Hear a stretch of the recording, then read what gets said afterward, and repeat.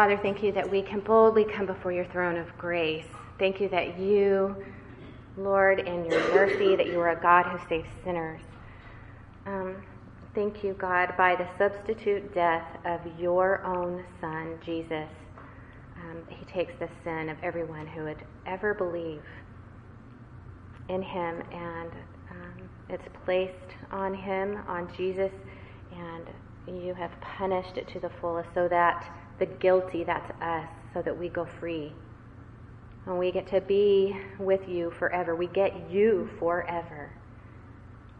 Thank you for the good news of the gospel, and that we have your Spirit, and we have your grace, and we have just enabling grace to even do this morning, to open your word on our laps and to be able to hear it and to soak in it and to believe it and to live it.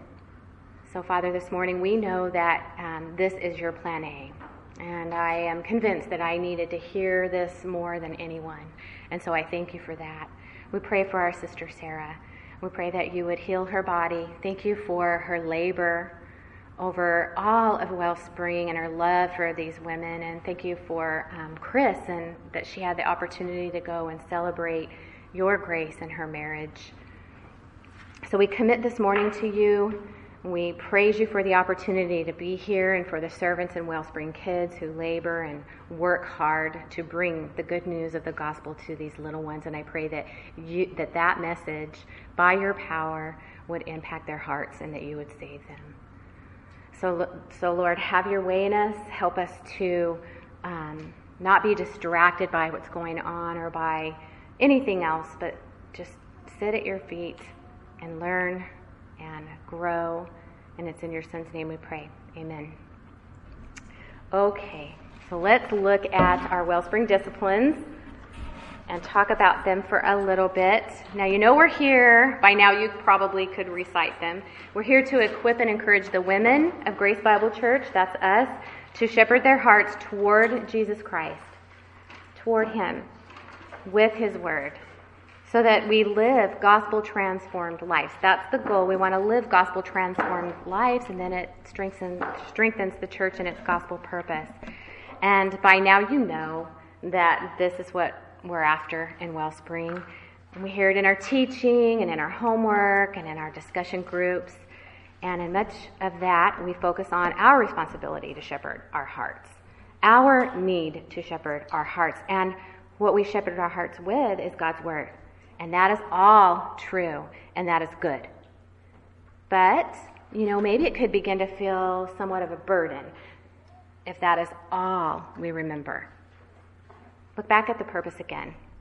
Now, right there in the middle of it, you see that phrase, toward Jesus Christ.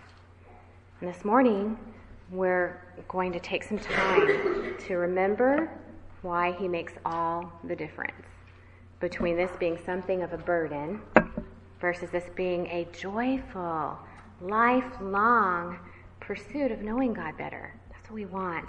And being used by him to show what the gospel can accomplish in the life of a sinner who believes. So let's turn to Isaiah 53.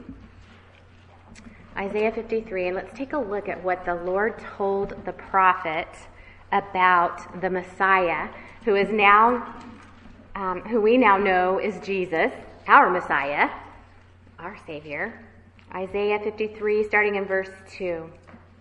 He says, "For he grew up before him like a tender shoot, and like a root out of parched ground. He has no stately form or majesty that we should look upon him, nor appearance that we should be attracted to him. He was despised and forsaken of men, a man of sorrows and acquainted with grief. And like one from whom men hide their face, he was despised, and we did not esteem him. Surely our griefs he himself bore, and our sorrows he carried. Yet we ourselves esteemed him stricken, smitten of God, and afflicted.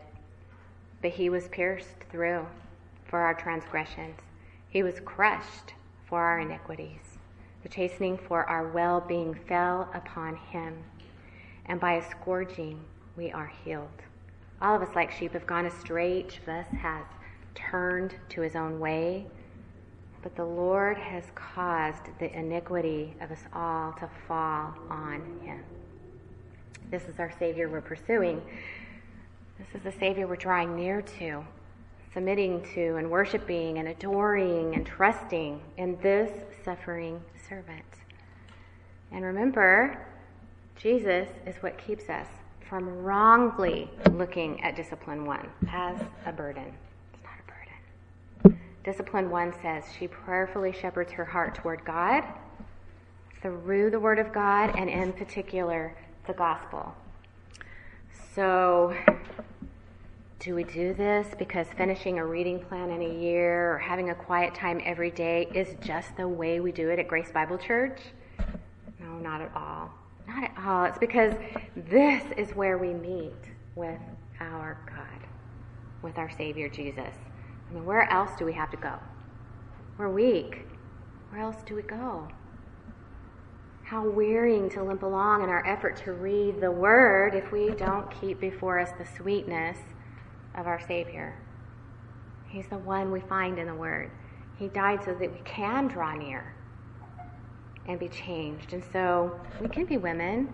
We can be women who grow in godliness and obedience because we know and love him, because we love him. And we can be women who minister to those in our household with our heart for God and the gospel, and that's Discipline 2. Our home is our first priority for where we display the transforming effect of having drawn near to Jesus through his word. It's where it must be felt first. In our household can be where it's the hardest too, right? But the good thing about that is that it keeps us from depending on ourselves. That's for sure. Often our home and family relationships are where we can best see how much difference it makes when we are remembering the gospel or not. Often we have a sinful, prideful desire to be more concerned with others' sins than our own. That can happen. Until we look to the cross and remember what Christ had to bear for our sin.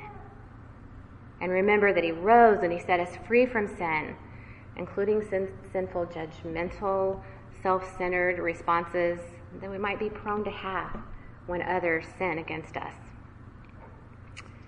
And on a positive side, our Discipline 2 relationships, our home and our family, are typically where we have the best opportunity for long-term relationships and ongoing influence for the gospel and what we say, how we live, and how we serve, and in how we repent.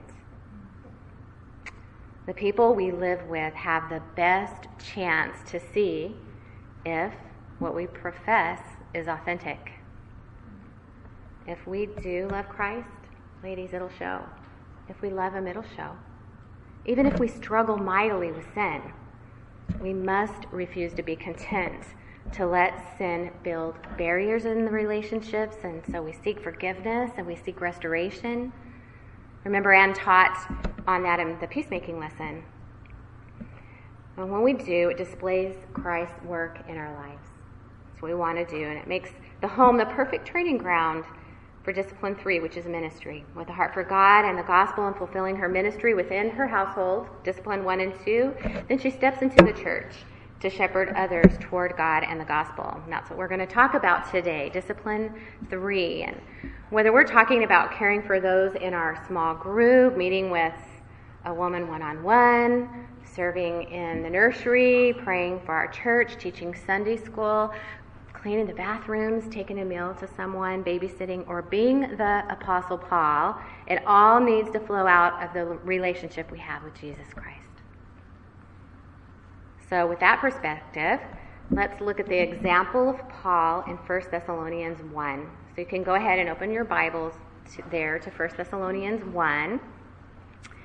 And I'd like to read through the entire chapter this morning, and then we're going to be focusing our attention on verses 5 through 10. And while you're turning there, though, I want to remind you a little bit of the background. Paul's ministry in Thessalonica is found in Acts 17. And this is on his second missionary journey. And Acts 17 says, now when they had traveled through Amphipolis and Apollonia, they came to Thessalonica, where there was a synagogue of the Jews. And according to Paul's custom, he went to them and for 3 Sabbaths reasoned with them from the Scripture. So he was there most likely a little longer than 3 weeks, maybe, possibly 3 months, but explaining the Scripture in the synagogue lasted only 3 Sabbaths. Just think about that for a minute. Really, 3 Sabbaths. A church existed in Thessalonica because Paul was faithful to preach the gospel to them for just a few months. That's the power of the gospel, right? That's the power of the gospel. And now Paul's writing to them about a year later from Corinth. So follow along with me as I read 1 Thessalonians 1, and let's look at the impact of the gospel in Thessalonica. Paul, Silvanus, and Timothy, to the church of the Thessalonians in God the Father and the Lord Jesus Christ. Grace to you and peace. We give thanks to God always for all of you, making mention of you in our prayers, constantly bearing in mind your work of faith and labor of love and steadfastness of hope in the Lord Jesus Christ in the presence of our God and Father, knowing, brethren, beloved by God, his choice of you. Now Paul explains how he knows that they're chosen. He says, for our gospel did not come to you in word only, but also in power and in the Holy Spirit and with full conviction, just as you know what kind of men we proved to be among you for your sake. You also became imitators of us and of the Lord, having received the word in much tribulation with joy of the Holy Spirit, so that you became an example to all the believers in Macedonia and in Achaia. For the word of the Lord has sounded forth from you, not only in Macedonia and Achaia, but also in every place your faith toward God has gone forth, so that we have no need to say anything. For they themselves report about us what kind of reception we had with you and how you turned to God from idols to serve a living and true God, and to wait for a Son from heaven, whom he raised from the dead, that is Jesus, who rescues us from the wrath to come. Now we're going to focus this morning on verses 5 through 10, and we're going to look at 5 ministry truths that will better help us understand Discipline 3. We're going to look at some important components of ministry seen in Paul's ministry with the Thessalonians. So you have them on your outline, so let's start with number 1. And just so you know, the first point is the longest. It's going to be kind of long, and we're going to take our time on it, and then we're going to move quickly through through the 4 remaining points. All right, number 1, and there's a blank on your outline to fill in. Ministry's message must include the gospel. Ministry's message must include the gospel. When we talk about ministry, we must be sure we understand what the message is. So let's talk about the message of ministry and the centrality of the gospel to that message. Remember in your homework, we read through the whole book of 1 Thessalonians. Did you guys do that? And then you looked for the kinds of things Paul addressed. Perhaps you noticed different kinds of communication: evangelism, encouragement, strengthening, warnings, commands, instructions. And we saw a variety of content with his communication. We certainly saw the gospel, and we also saw that Paul talked about walking worthy of the God who called them. He talked about the Word of God and the return of Christ.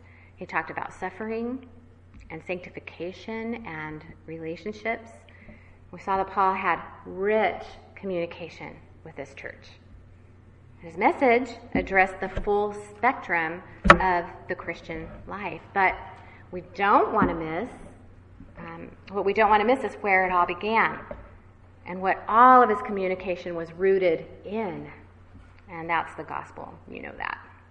Paul says in verse 5, for our gospel did not come to you in word only, but also in power and in the Holy Spirit and with full conviction.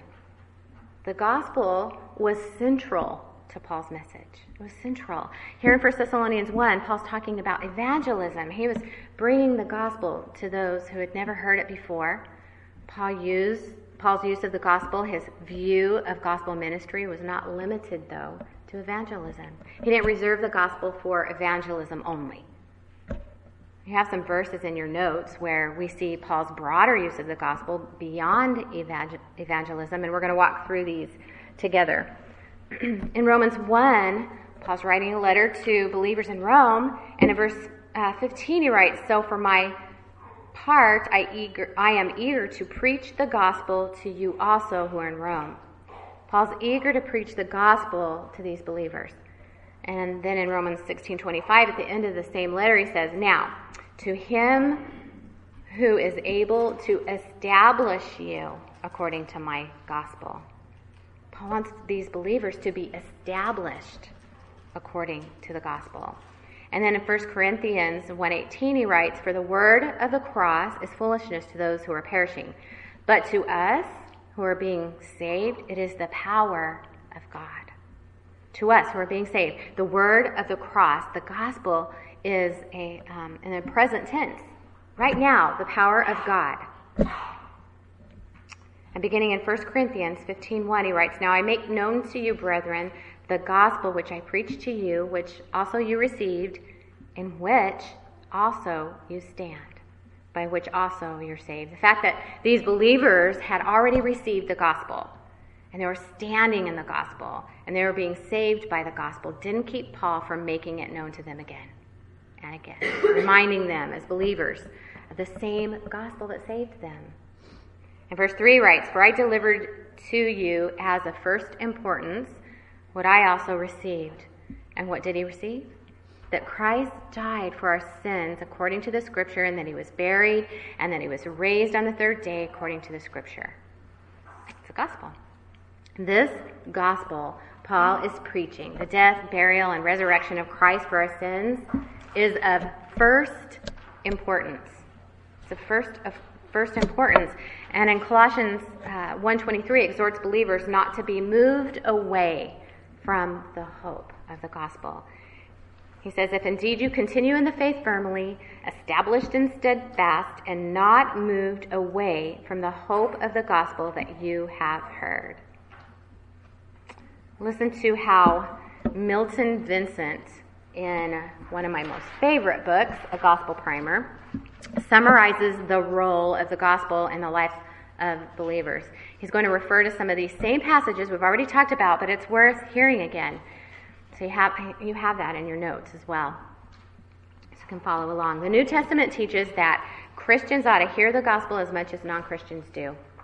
In fact, if the first chapter of Romans, in the first chapter of Romans, the Apostle Paul tells the believers in the church that he was anxious to preach the gospel to you who are in Rome. Of course, he was anxious to preach the gospel to the non-Christians at Rome, yet he specifically states that he was eager to preach it to the believers as well, to the Corinthian Christians who had already believed and been saved by the gospel. Paul says, "I make known to you the gospel which you've believed." And then he restates the historical fact of the gospel before showing them how the gospel facts apply to their beliefs about the afterlife. This is actually Paul's approach to various other issues throughout the book of 1 Corinthians. In most of Paul's letters to the churches, sizable portions of them are given over to rehearsing gospel truths. For example, Ephesians 1-3, all gospel. Colossians 1 and 2 is gospel, and Romans 1-11 is gospel. The remainder of such books show specifically how to bring those gospel truths to bear on life, repreaching the gospel, and then showing how it applied to the life was Paul's choice method for ministering to believers, thereby providing a divinely inspired pattern for me to follow when ministering to myself and to other believers. So good. This may not be a new idea to you at this point in Wellspring, but for many of us, we have spent years thinking the gospel is primarily how we are saved, how we get saved. So you preach it to unbelievers, and we do. But in all that, if that's all we think, it's really a narrow view of the gospel. It's narrow. It's not how Paul saw the gospel at all. That kind of thinking is missing something very important. That the gospel still must be preached to those who are already in the faith. So here are the next blanks on your outline. The gospel must be preached to unbelievers with the hope that they will believe. The gospel must be preached to unbelievers with the hope that they will believe, and the gospel must be preached to those who are believers. That doesn't mean that we neglect anything else in the Word. We already talked about how varied and rich Paul's communication was with the Thessalonians. God's Word is full of commands to obey and promises and comforts, but we don't want to miss our ongoing need for the gospel as well. The gospel is foundational. It's foundational not only to salvation, but to all aspects of our Christian life. The gospel puts God's character on display for us so that we can grow in our reverence and knowledge of Him. It provides us with new life and new abilities to love and obey our Savior. It gives us the certain hope of eternity with our Maker. And it sets us on a path in which we can be assured that God is at work, even in trials for our good, to sanctify us and to make us more like Jesus. And the gospel reminds us that on our best day and on our worst day, our acceptance with God depends on the finished work of Jesus alone. So we can obey Him out of love, not because we're trying to earn His approval. And the gospel is what ushers us into life as members of Christ's body, in which we're members of one another here together as a church. The gospel is foundational in all of this. So with that in mind, now let's go back to 1 Thessalonians, where Paul is emphasizing that the gospel did come to the Thessalonians. He's making it stand out. The dominant thought, as he reflects back on his ministry with them, is that the gospel engaged them. Let's look at chapter 2. Chapter 2, verse 2 of 1 Thessalonians. He says, "But after we had already suffered and been mistreated in Philippi, as you know, we had the boldness in our God to speak to you the gospel of God amid much opposition." So he didn't let opposition keep him from speaking the gospel to them. And then he says in verse 4, "But just as we've been approved by God to be entrusted with the gospel, so we speak." The gospel is what he spoke to them. And then verse 8, "Having so fond of an affection for you, we were well pleased to impart to you not only the gospel of God, but also our own lives. For you recall, brethren, our labor and hardship, how working night and day so as not to be a burden to any of you, we proclaim to you the gospel of God." You know, he loved them so much that he did whatever it took to give them the gospel. The dominant theme, as he thinks back on his time with them, is that the gospel was central. And what we have to remember as we step into one another's lives in the church and beyond our church is that we never leave the gospel behind. We want to help one another understand the gospel better and better, so that it can have its full, transforming effect in every area of our lives, all the while growing in our knowledge and closeness to Jesus. I mean, really, how sad if we gave the impression that the gospel was only that which saved us a long time ago. That would be so sad. The gospel has everything to do with us growing in Christ daily, today. So our message must include the gospel. Now, if that is true, then what must we know? What must we know? Yes, we must know the gospel. That's why we had you write it out, the gospel out on your homework this week. So what do we mean when we say the gospel? Well, on one hand, it can be as succinct as God saves sinners. We already read 1 Corinthians 15, that Christ died for our sins according to the Scripture, and that he was buried, and that he was raised on the third day according to the Scripture. And those are all core truths of the gospel. But when we're ministering with the gospel, we often include some context and some implications of these core truths. We talk about God's right to rule and the judgment we deserve because of sin. We talk about what the gospel does in the life of a believer and the promises of eternal life with God. So to give you some tools to help you better understand and communicate the gospel, you received a gospel resource handout this morning. And one's a transcript of a gospel summary from Smedley that he taught back in 2010, Preaching the Gospel to Yourself. And then one's from Mark Dever's book, The Gospel and Personal Evangelism, where he gives the gospel in a minute. And there's a link to an online gospel presentation entitled 2 Ways to Live there. There's also information about the 2 Ways to Live app. And you may be familiar with Gospel Primer. I brought my copy. Well, this is one copy. And this is just one of my most favorite books. And it can be purchased at the book table on Sunday. I think it's about $10. And it includes short devotional readings to help us understand the gospel's implication for our lives, but it also lays out the gospel very, very clearly with Scripture included. And so these, if you feel weak in that, I feel weak in that. I need to have those reminders and those Scripture before me constantly. And there's just some tools to help you grow in communicating the gospel and shepherding with the gospel, both in your own thoughts as well as in others. God places in your life. So, although it was in your homework last week, we're going to have you hang on to the gospel you wrote out and look at it again this week and refine it if you need to. We just can't review the gospel too much, right? And as we all continue to grow in our understanding of the gospel's power and purposes, we'll be more willing to talk about it, both with unbelievers and with those who do believe. And that's what we want to do. The gospel's just not information. There is not just information that we must know. It's about knowing Christ.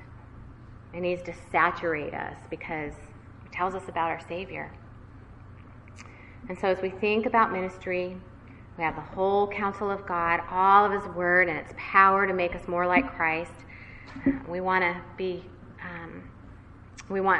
to use God's Word. We want to use God's Word as we care for one another. And as we do that, we need to remember Paul's example, how he was eager to preach the gospel to believers and make it known to them and to establish them in it.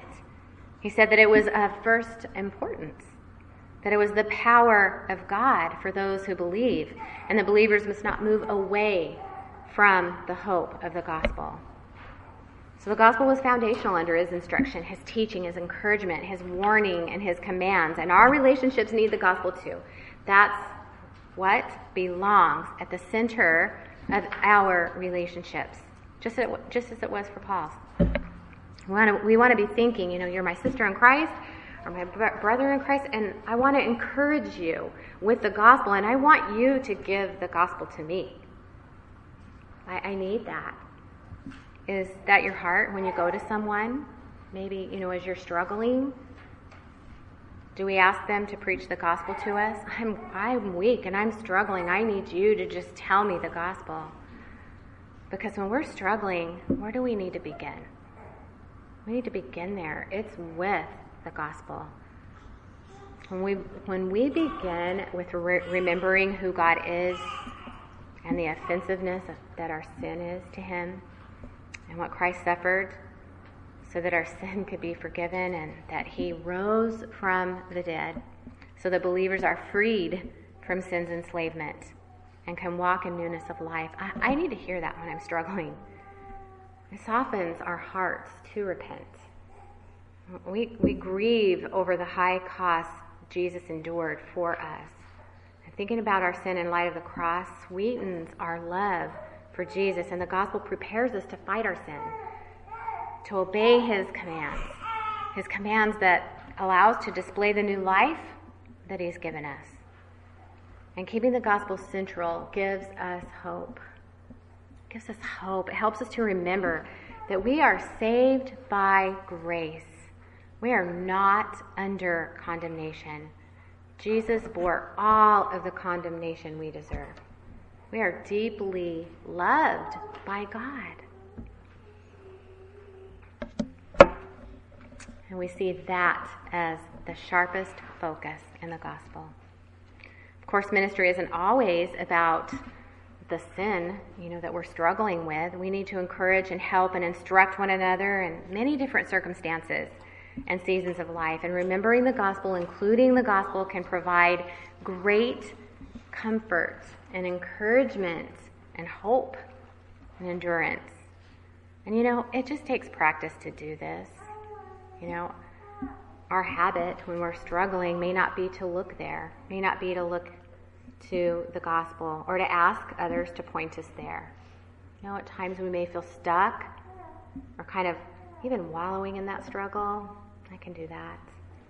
And feeling guilty or hurt, maybe wanting to even withdraw. And so we need to walk carefully and humbly with one another as we grow in bringing the gospel to one another in appropriate ways. We never stop being compassionate and sympathetic, concerned, mourning with those who mourn, patient with everyone. We never stop. And in the midst of loving one another, we bring the gospel to one another because that is where our hope is. It's where we're drawn back to the one who deeply loves us. So, ministry's message must include the gospel. Point number 2. Ministry requires an uncommon messenger. Ministry requires an uncommon messenger. As important as the gospel message is, that wasn't Paul's leading concern in 1 Thessalonians 1 and 2. The interesting thing is that here he was more concerned to talk not about the content of the message, but the carrier of the message. His concern was to remind them of the kind of messengers who brought the gospel to them. Why? Well, because there was some terrible accusations floating around Thessalonica. Paul was being slandered for the sake of the gospel. He needed to remind them of the kind of gospel messenger that he was. So let's read again 1 Thessalonians 1, 5. He says, "For our gospel did not come to you in word only, but also in power and in the Holy Spirit and with full conviction." So how did the gospel come? Well, it did come in word, but not only in word, not in word only. It came in power. It came in the Holy Spirit, and it came with full conviction. And how do we know the gospel came this way? What does Paul point to by way of evidence? Finishing verse 5, he says, "Just as you know what kind of men we prove to be among you for your sake." Just as is a word showing comparison. It's almost like an equal sign. So Paul's saying that the evidence that the gospel came with power in the Spirit with full conviction is the kind of messengers he and his co-laborers were. Paul's focusing them beyond just what the content of the gospel message is here. When he thinks back on his gospel ministry with them, he remembers 3 things about it. First, he remembers that he came to them and that there was power. In his interaction with them, the power of God was there among them. And second, he remembers that his coming was in the Holy Spirit. The Spirit's work in these messengers was evident. And third, he remembers that when they came, they had fullness of confidence. These messengers had full conviction about the message they proclaimed. That's what he's describing here in 1 Thessalonians 1:5. And again in chapter 2, where we'll be in a couple of weeks, Paul's point is to describe the gospel messenger. And that's because the quality of the messenger is so important. That's why discipline 1, the heart, is something we must never move beyond. Never move beyond meeting with God daily in his word. That's what will make us fruitful gospel servants, gospel ministers, uncommon messengers who come in power in his Spirit with full conviction. about the power and hope of the gospel for every circumstance. Don't we want to be that kind of women? All right, when we hear three descriptive phrases like that, my tendency is to kind of aim low. I don't always pray, God, please, as I seek to bring the gospel into my relationships, will you send your power, the Holy Spirit? And God, I need full conviction of the gospel's power to comfort, to convict, to transform. Think what though if we did think and pray that way? Can you imagine? What if that were our focal point? What if we were thinking, God, I want to rely on your power today in this conversation, in this response. I need your Spirit. But we need to understand that what we're asking for, right? What does this power look like in Paul? Look at 1 Thessalonians chapter 2, verse 7. He says, "But we prove to be gentle among you, as a nursing mother tenderly cares for her own children." Here's Paul.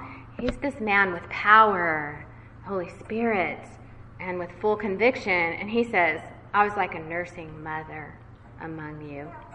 I was protecting you with my gentleness.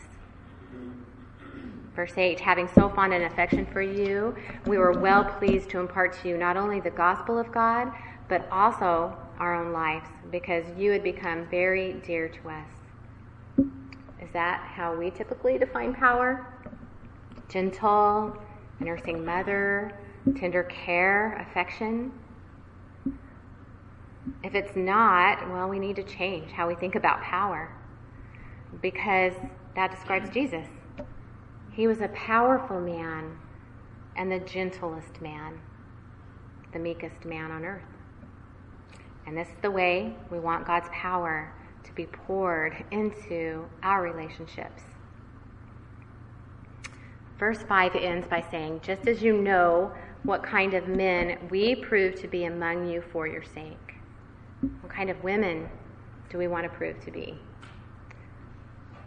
Will we be gentle messengers of the gospel? Think about what this is saying.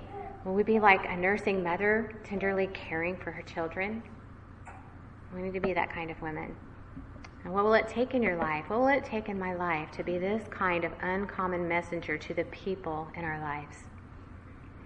Well, let's shepherd our hearts to His Word, to get the gospel, to get Jesus, to plead with God for His power, to long for it. Ask for the Holy Spirit to produce His fruit in your life. Plead for greater conviction about the gospel's power to transform lives through your ministry. Because ministry requires an uncommon messenger. But we have all that we need in Christ to be that messenger. And that brings us to number 3. Ministry involves imitation. Ministry involves imitation.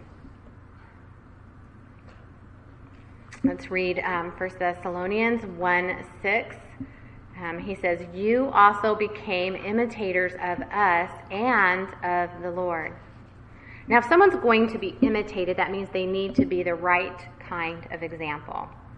And if you were in church Sunday, you heard Scott teach from Acts 20. On Paul's example, he made the point that it's God's kindness to give us examples in the Christian life. And Paul's the greatest non-divine example for the church. Not that he was perfect, but as a gospel minister, Paul not only preached the gospel and established churches and instructed them, he also put his own life right there in front of them so they could see a life transformed by the gospel. He didn't just come and drop off an instruction manual and move on. No, he lived with them so that his example brought an impact to the lives of those around him. And that's God's goal for us. Paul says something very similar in 1 Corinthians 11:1. He says, be imitators of me, just as I also am of Christ. Paul could say this because his pattern of life was in alignment with Christ's pattern of life. He's saying, you imitate me. If you imitate me, you will imitate Christ. And as believers, this is what we should strive to be. You know the old adage, more is caught than taught. Well, we want to make sure the gospel comes in words. But we also need to push a step beyond that so that our prayer is, God, please make me into an imitatable woman.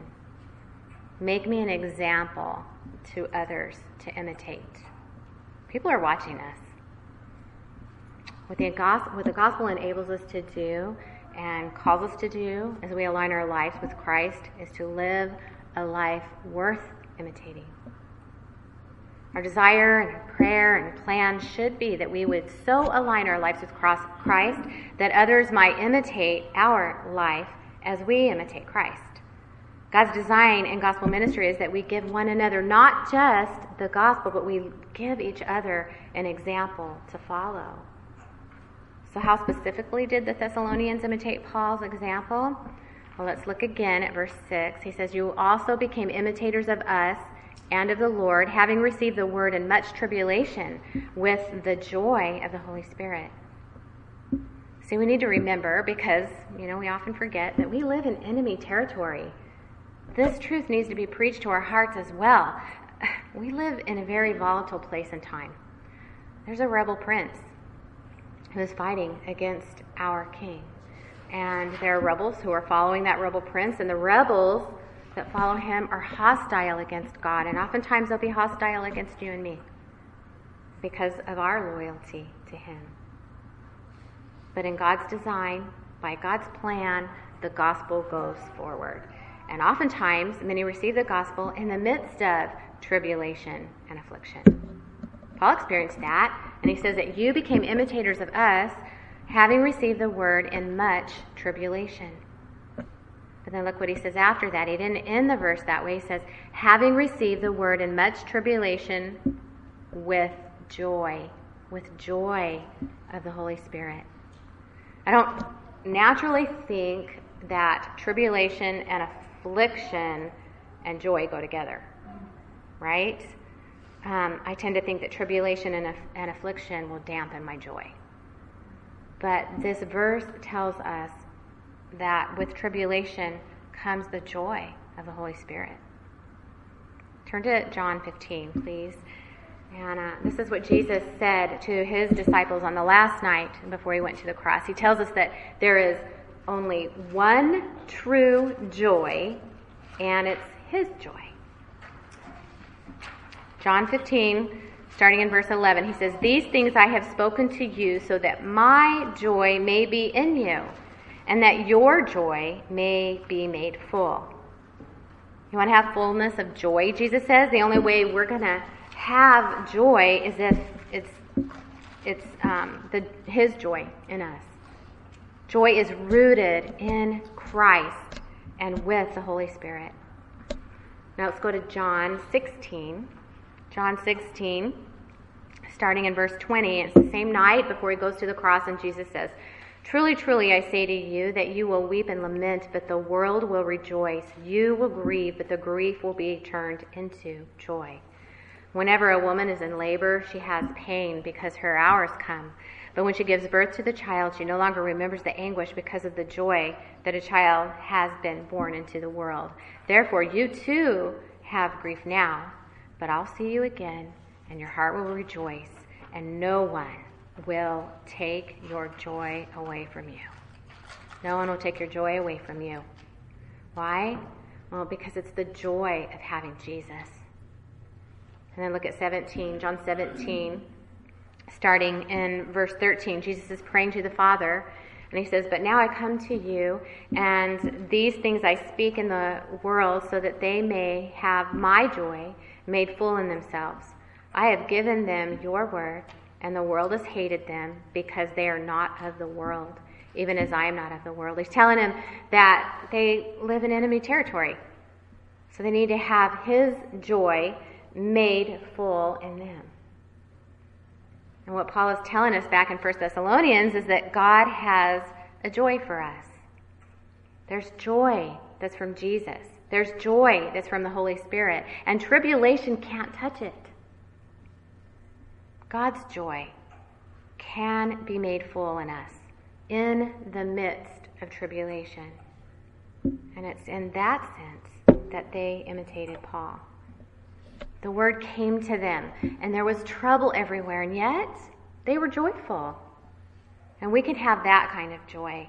And we must plead with God to make us imitators of Christ so as to be this kind of joyful example to others. So when trouble comes in our lives, there's still joy, and others can imitate that. He's telling us that even in the midst of trouble, Jesus has given us a joyful life that's centered on His Word. It's awesome. God's Word is awesome. It goes beyond our circumstances. That even when everything is hard, and life is hard, and when everything is hard, there's still joy in drawing near to God. And with all that said, it may be that joy has to be something to grow in, to learn, to be, it may be a discipline to learn and to cultivate, because, you just can't say that you've got joy and no one around you can tell. If you struggle with joy, it's very helpful to study what Scripture tells us to rejoice in and rejoice over, and then we do it. So if you need help cultivating joy, spend some time looking up joy in His Word. You have some references in your notes to get you started, and that might be helpful. All right, so we saw that ministry's message must include the gospel, that ministry requires an uncommon messenger, and that ministry involves imitation. And now, number 4, ministry must produce not only exemplary lives, but effective lives. Ministry must produce not only exemplary lives, but effective lives. Let's look at 1 Thessalonians chapter 1, verse 7 again. Actually, we're going to back up to 6. He says, "You also became imitators of us and of the Lord, having received the word in much tribulation with the joy of the Holy Spirit." Verse 7, "So that you became an example to all the believers in Macedonia and in Achaia." The life that's imitatable is also an effective life. The Thessalonians became imitators for a reason, for a purpose. It says "so that" at the beginning of verse 7. That indicates there's a purpose going on here. You became imitators so that you became an example. In verse 6 and 7, there's a chain reaction taking place in gospel ministry. And that chain reaction is one person imitating another, and then someone else imitating them. Christ is imitated by Paul, and the men ministering with him. And then they become men that the Thessalonians imitate. And now the Thessalonians are examples all over Macedonia and Achaia. That's the chain reaction. Christ to Paul, Paul to the Thessalonians to anybody else in the region who hears about their faith. This is where we need to set our sights in gospel ministry. If we step into someone else's life simply for the person of being an example for them to follow, that's a good thing, but we're not thinking big enough. What if we step into relationships, whether formal discipleship ministries or discipleship relationships or informal discipleship that goes on between friends and members of a small group? Well, when we do that, we want to go into those relationships thinking that as we are examples for them, we want to prepare them to be an example for others. It's bigger than that, than what we typically think, right? Paul then offers an explanation in verse 8 of this imitation chain reaction that's been taking place. It's an explanation of what we mean by effective lives. Verse 8 says, "For the word of the Lord has sounded forth from you." That's how the Thessalonians were the example. Now, not only in Macedonia and Achaia, but also in every place your faith toward God has gone forth. It's gone forth everywhere. And those words "sounded forth" means something like a trumpet blast. It was a distinct sounding forth to call an army to attention or to fight. And then notice how far that biblical trumpet blast went. He says not only to Macedonia and Achaia, but Paul says in every place your faith has gone forth. That's an effective sounding forth, right? The key statement here about how effective all this is happens in verse 8. For the word of the Lord has sounded forth from you, not only in Macedonia and Achaia, but also in every place your faith toward God has gone forth, so that we have no need to say anything else. This great preacher, Paul, he doesn't have a need to say anything else. God's word and their faith in Christ got blasted forth so loudly, it spoke so loudly for itself, their lives were so thoroughly transformed as believers that by the time Paul tried to add anything to it, he was really relaying old news. He had no need to say anything. I mean, think about that. Can you imagine? Here's the Apostle Paul, and he's just being reduced to silence. We've said that living a life of ministry means that we never leave the gospel behind. It's the fabric of our thoughts, the joy of our hearts, the comfort of our souls, and what we're always looking to share with others. And it means being an uncommon messenger with that gospel, displaying God's power and spirit and conviction through gentleness. And it means being an example to others, having joy in the midst of trials. And now we've seen that we need to desire that people actually imitate our example. We want to be so effective that ministry is multiplied, ministry continues through others. And we need to pray that God would use those we minister to in our homes and in every sphere of influence to speak more broadly than we do. It's a big call. But we don't want to shrink from it. Instead, we want to look at it as something to aim for and to pray for and to hope for by God's grace. This is what the gospel has the power to do. So pray for God to use you in this way, that the gospel would be proclaimed and lived out with a life that's imitatable for the people around us, so that they would become an example to follow, or an example to others. See the chain reaction? It's a big prayer. It's a prayer of faith, but it's what Paul is describing here. And that's the kind of ministry we can aim for, that we need to aim for. Number 5, ministry labors for nothing less than repentance. Ministry labors for nothing less than repentance. Let's look at verse 9, and he's explaining verse 8. Verse 8 ended with, we have no need to say anything. And why is that? Well, verse 9, for they themselves report about us what kind of reception we had with you, and how you turned to God from idols to serve a living and true God, and to wait for a Son from heaven, whom he raised from the dead. That is Jesus, who rescues us from the wrath to come. The Macedonians and Achaeans and all the others were reporting two things. They were reporting about the gospel messenger that Paul was, and the kind of reception he had with the Thessalonians. And what kind of reception did Paul have? Well, the word reception is the word for an entrance. Paul had this wide open entrance, a welcome path into their lives. And that was the report that was going out. Paul's ministry was well received. Paul here is emphasizing again how important the messenger is. His manner among them, the kind of man he proved to be among them, his behavior. He was never an obstacle to the gospel. Rather, we get the idea that when they saw him coming, they were thinking, awesome, say more. We want more time with you. They had never met anybody like him. And what was so different about Paul?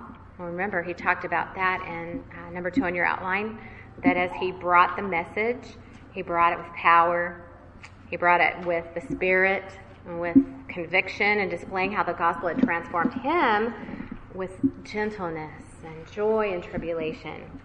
They had never seen anyone like that. The life of the messenger is a huge component of gospel ministry.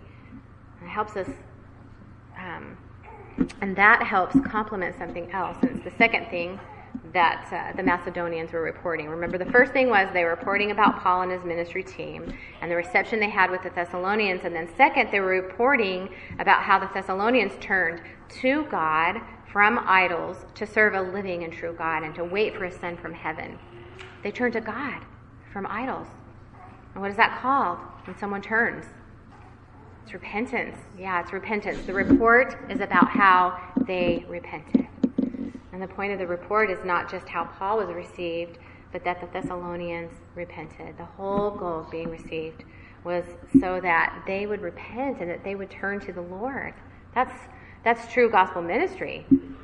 That's what we mean when we say that ministry labors for nothing less than repentance. Most of the time, we focus on the first part without too much trouble. We want to be liked, we want to be received, we want to be welcomed. We like that kind of reputation. But the Macedonians and the Achaeans, they couldn't only think of that aspect of gospel ministry. They also thought of repentance. And now for those of you who are parents, you can take these truths about ministry and even apply them and discipline too in our homes. Sometimes we can get this mistaken or have an unbiblical idea that if you practice biblical discipline, your kids aren't going to like you. That's not the picture of gospel ministry we get here. The goal is to relate to your children so that you are easily received by them, and your correction and discipline is received by them with hope that it'll produce the fruit of repentance in their life. And sometimes this means you do have to say hard things. And saying hard things does not have to be at odds. You go to them in such a way that it's crystal clear that you want to be right with them and you want to help them know and follow Christ. Remember point number 3, ministry involves imitation. So how about giving others, especially kids and those in our household, an example of repentance? Lives of living lives characterized by repentance so that they can imitate our repentance. Now we'll look more at 1 Thessalonians here in a minute, and we'll see that this is specifically referring to their repentance at the point of salvation, their conversion. But repentance unto salvation is just the beginning of a lifestyle of repentance in the life of a believer. A godly woman, an imitatable woman, is a woman living a life of repentance. So what does that even mean? Well, when we blow it, when we sin, when we've got a bad attitude, when we're fearful, when we respond in anger perhaps, we go to our kids, our husband, our parents, roommates, whomever we've sinned against, and we ask them to forgive us. And we go to the cross with our sin. We shepherd it with the truth of the gospel. That Jesus paid for that sin. He died for it. I'm no longer a slave to it. We can be obedient, and that is what we're called to do. Repentance means we purposefully turn from that sin, and we labor by God's grace to walk in godliness and obedience. So our own lifestyle of repentance is very necessary and powerful, a powerful part of being imitatable, being easily received by those to whom we come with the gospel. Especially, when we're calling them to repentance, to turn from sin, and to turn to Christ in obedience. So, with the Thessalonians, what did this turning to God from idols look like? What characterized their repentance? Verse 9 and 10 says they turned to God from idols to serve a living and true God and to wait for a son from heaven. They served God and they waited for Jesus. Point number 5 is that ministry labors for nothing less than repentance. And that means we labor for transformation of life. We labor to see people become servants of the Lord who long for Jesus' return. If we are only likable in gospel ministry, but people don't actually change, well, that should really burden our hearts.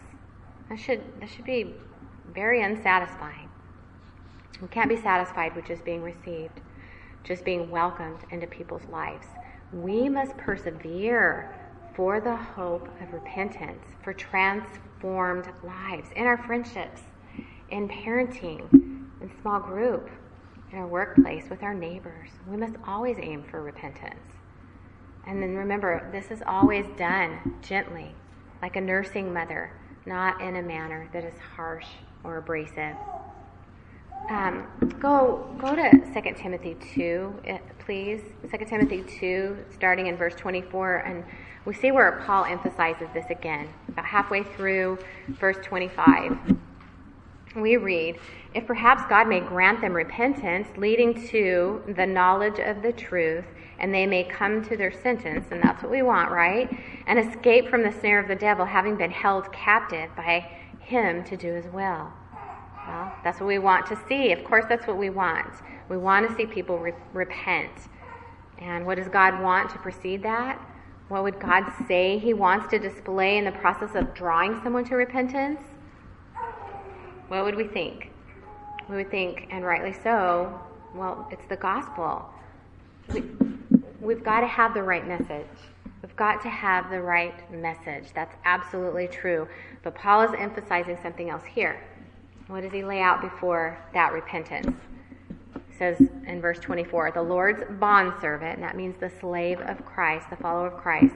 The Lord's bondservant must not be quarrelsome, but be kind to all, able to teach, patient when wronged, with gentleness correcting those who are in opposition, if perhaps God might grant them repentance. You see that? God invests in his slave qualities that reflect the very same character he has in bringing us to repentance. Romans 2:4 says that it's the kindness of God that leads us to repentance. And it's our responsibility and our privilege to those who are under grace to be that kind of messenger. Not quarrelsome, but kind, patient, teaching, and correcting gently. To be that kind of slave of Christ in gospel ministry where we ourselves are not an obstacle to repentance. We cannot be concerned merely about the content. Yes, we are to be concerned about the content, but we must go beyond that. We need to be this kind of messenger, the messenger we've seen this morning in 1 Thessalonians. That is who God loves to use in bringing people to repentance. That's what's being said here. That's the report that went out about Paul and his ministry partners. And if we're going to be that kind of women, we come back again and again to discipline one. We shepherd our hearts. We shepherd our hearts because we are concerned to step into the lives of our families and to others in our household. We're concerned that our homes become a place where the gospel is what shapes our care and our input into others' lives. And when we step into people's lives, we want the right message. And we're concerned to be a Christ-like gospel messenger. That's what we're aiming for as we gather at Wellspring. Once Wellspring's over and we move on, we never graduate from this. We never move on from shepherding our hearts to Jesus Christ and the truth of his word. We never stop ministering in God's ways. This way, the way we've seen today with the gospel. Let's pray. Oh, Father, I do pray that we would be imitatable women, that we would be repentant women, that we would be joyful women because of the power of the gospel in us, the kind of life that proclaims your message. And this is the kind of messenger we want to be, patient with everyone, knowing how dependent we are. And we would shepherd our heart with your word in order to know you and love you more, and that we would overflow into the lives around us for your gospel's sake. I pray that would be true in our hearts, and as we go to discussion time, that we would encourage one another in this, encourage one another in the gospel, and be the kind of gospel messenger you've called us to be. And it's in your Son's name we pray. Amen.